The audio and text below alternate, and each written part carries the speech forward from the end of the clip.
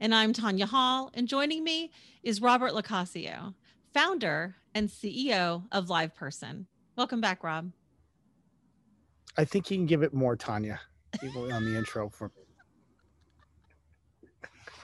I wasn't feeling it. You just like, I'm like, okay. It's like, I felt like it was, I need a little, give it to just like, it's the end of the day, like go all in on me. Oh, I'm going to go in. Yeah. Yeah. All right, here we go. Three, two, one.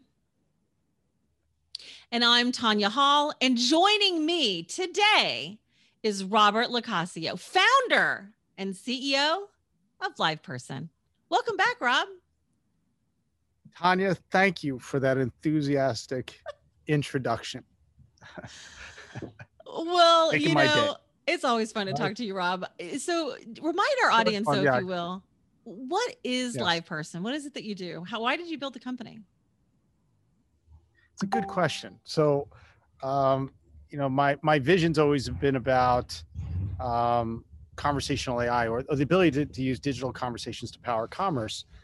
And, I invented chat back in 1997 and really thought about live agents connecting with consumers and on websites.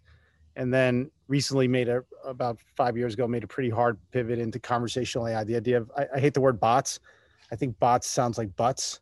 It's like terrible. Bots are just horrible name, but automations, the ability to do these beautiful automations, create this great experience through a conversation that's not maybe human driven.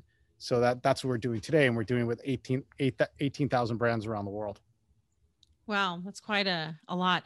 What is the state of the art in conversational AI today? How would you rate it on a scale from scripted decision tree through maybe passing a Turing test?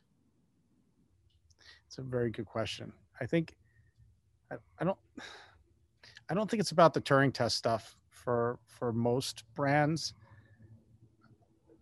What we've come to understand is that the human agent population, people that are in contact centers, what is really their mission and job? It's to be the interface to really old legacy back end systems, and then we mix this with the idea of customer care, like when you call someone, they're going to care for you. The bottom line is they're logging into a system because the system is busted and it's not available to you as a consumer. So what we look at is how do we create this way for you to have a conversation naturally and get access to those systems so you can buy something, support, but we put a layer above it.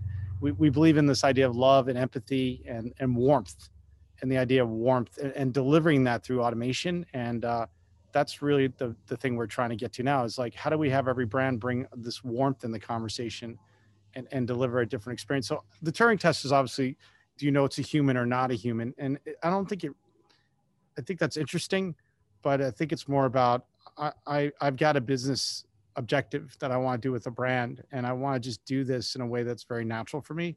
I want to have a connection, and conversations, all they are is about personalization. I ask a question, I get an answer back. I can ask another question. It's very different than like when I engage a website, which is like an automat. It's pictures and text, and I try to figure it out on my own. Really, conversations for humans allow us to have a connection, like you and I are conversing here. We don't just stare at each other and hold up text. We talk. There's a reason. So, this is why we're trying to bring this to the general world of commerce. So, you give me a hard time, and On what? What do I give you a hard time on? What is that? well, What does you that gave mean? me a hard time in my intro, right? And that was all about this conversation. To your point, it was about building rapport. It was about our relationship. Um, how does that apply? I mean, how is that applying to conversational AI? So like we launched our own bank 4 months ago called Bella. And Bella, is most of you probably know, in Italian means beautiful. And when you look at Bella and you go to bellaloves.me, you can go to the website and you can download the app and sign up. We look at AI and conversational AI as a way to create this community. And I'll give you, for instance, the things we're doing. Like when I use my Bella card, which I'll show you it right here because it's pretty cool. My daughter likes it a lot. So this is the Bella card. It's the rainbow, about equality, about tenderness. So when I use this, sometimes sometimes I hand it actually to people and they go, wow, that's cool. And they go, wow, beautiful card. But when I swipe it, sometimes Bella pops up on my app and says, you know what? Like this lunch is on me. Like I'm going for lunch. It'll say the lunch is on me. And I'm like, wow. And I got excited. Or Bella allows other members that are part of this bank to help each other. This thing called Karma, where I put $20 in a Karma account and Bella goes out and does these surprise and delights on my behalf. So maybe Tanya, you're out, you swipe your card somewhere for dinner. And it's like, oh, Rob picked up your dinner. And then you can text me back and say, thank you, Rob. I don't even know who you are. Maybe we didn't know each other. So we use AI and we're using this conversational AI to create this really surprise and delight. And it's working really well. Like people are posting on Instagram. I was having like a lousy day and Bella popped up and just did this random act of kindness to me. Now we're even allowing you to direct your money to nonprofits and things like this. So that's what we're trying to bring. Like the reason we created this bank is because I can't find a lot of banks that want to do this. They want to, but their back end systems prevent them. It's not like they don't want to be warm. It's not like they don't want to create these experiences. So this is the ultimate thing. And I want Bella one day to be this like most trusted, loving, caring AI that we all love globally, that you have it in your home, you take it with you, it's yours, you trust it. That's kind of my vision right now. That's what I'm after. Talk more about that. Talk more about your vision. How do you see this technology evolving, or where do you see its application extending next? You know, my ultimate goal is like Alexa is like a teaser for our future. And it's really not a conversational AI. Alexa is a command, box. You command it to do things, turn on the lights and play music, mostly play music and stuff.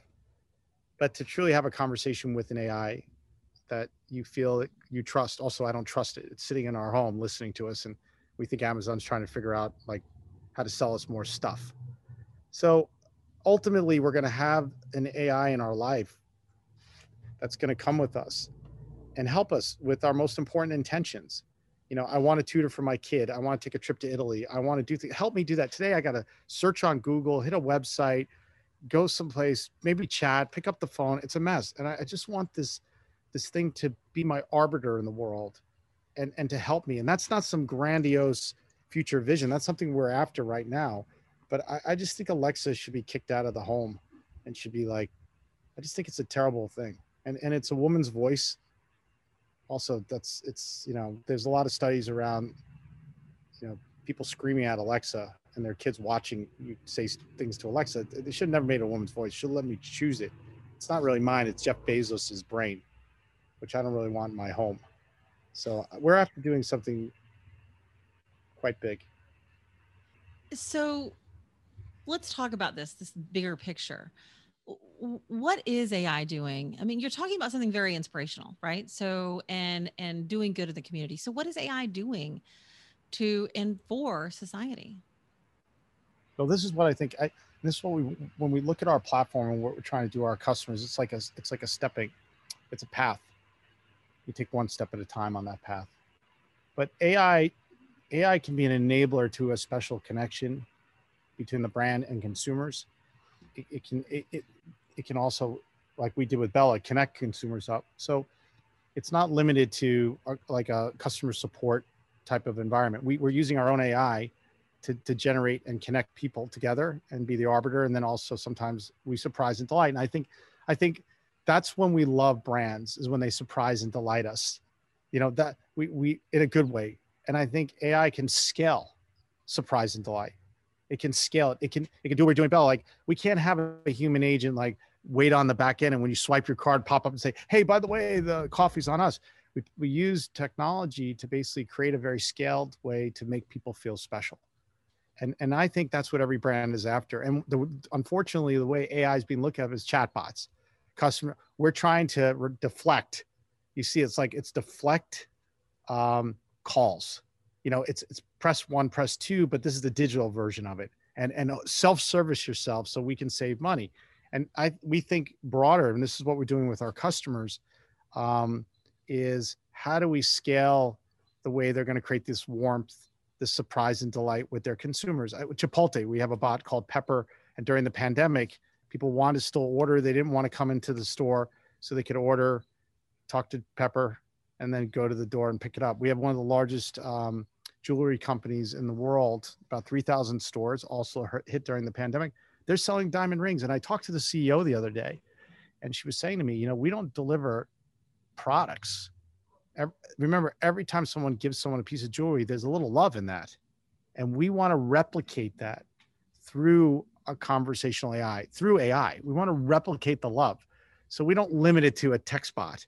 We think, okay, how can we replicate the love behind that product? And that's what we're really looking to do. This is a really interesting pivot for AI, a next evolution, if you will. What was your inspiration? Why did you realize that this is something that should become next? Because I feel like I've been thinking about this for a while. I did a project with Pope Francis. I'm not bragging or anything like that, but this is like 7 years ago. And I met him early on in his life. I don't really tell people this story, but I might just tell it if you're asking what inspired me. I met him when he first became Pope, and he shook my hand and said, "Pray for me." And then afterwards, he wrote this whole thing on the tenderness revolution and how we have to create ways in which we are tender to other people and create tenderness in the world. He said tenderness he described as a mother holding a child, or when you see someone on the street who's in need or begging on the street, look them in the eyes. And so this shaped my idea about how do we scale that? Can we use AI to bring tenderness to the world? Can we use AI to surprise and delight and bring this warmth to the world? Can I look in the eyes of my customers? Because it can't be done with humans at scale. This is the problem. Humans in contact centers are it's like a factory. And every 8 minutes they get a call or a chat and they gotta just get through it. And I don't get to spend time to look you in the eyes because all you want is me to solve your problem. But outside of the problem solving, like we do at Bella, sometimes a customer comes in Bella and they have a problem with their card. We solve it. But there's so much more we're wrapping around the idea that you're part of this community.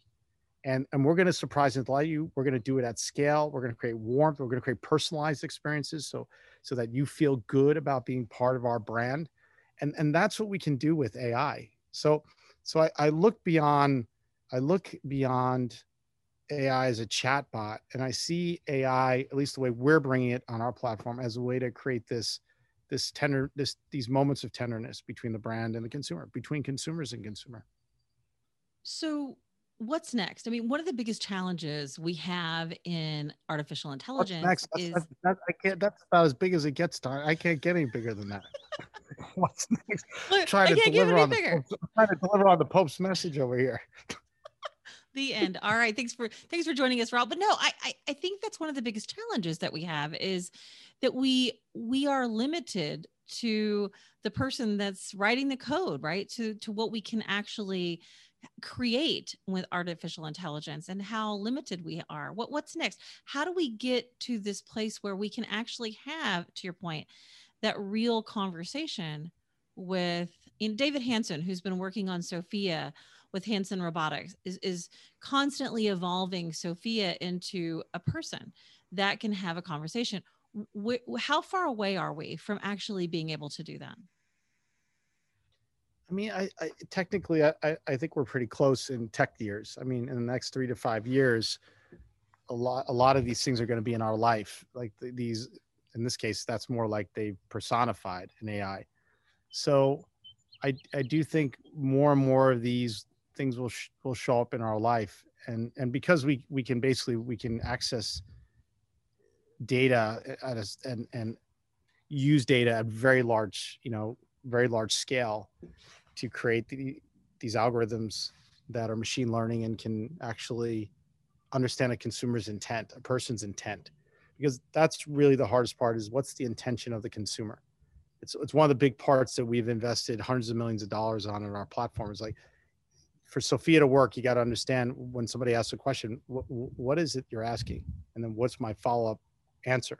And what's my next question? So I think that part still is a part that has to be sort of nailed down. but we're making good progress there. The idea of making a humanoid and stuff, I think, is like we're really close. I've seen so much of, you know, having a person speak, that part's close, but understanding intent, we still have a path to go. Rob LoCascio, founder and CEO of Live Person. Rob, you have this amazing podcast of your own. I think you're on episode 11. Where can somebody catch your podcast? Yeah, I'm on all the podcast platforms and Spotify and Apple and all those, and it's called Over the Wall, and I talk to many different people, from Deepak Chopra to Ed Norton, the actor, to, you know, Scott Kelly, the astronaut, uh, and many in between. And we talk about, you know, why it's hard to live your purpose and how you have to have this mental game to do it. So I'm really trying to get entrepreneurs to understand you're not alone. It's hard taking this journey. I've been 25 years at it. So I'm trying to leave something behind for the entrepreneurial community. You've been living your purpose all along, starting on sleeping on your sofa when you created the company that you've made to what today is Live Person. Thanks so much for joining us again, Rob. Thanks, Tanya. And find more of my interviews right here on iTunes, YouTube, Spotify, Stitcher, or at tanyahall.net. Thanks for watching.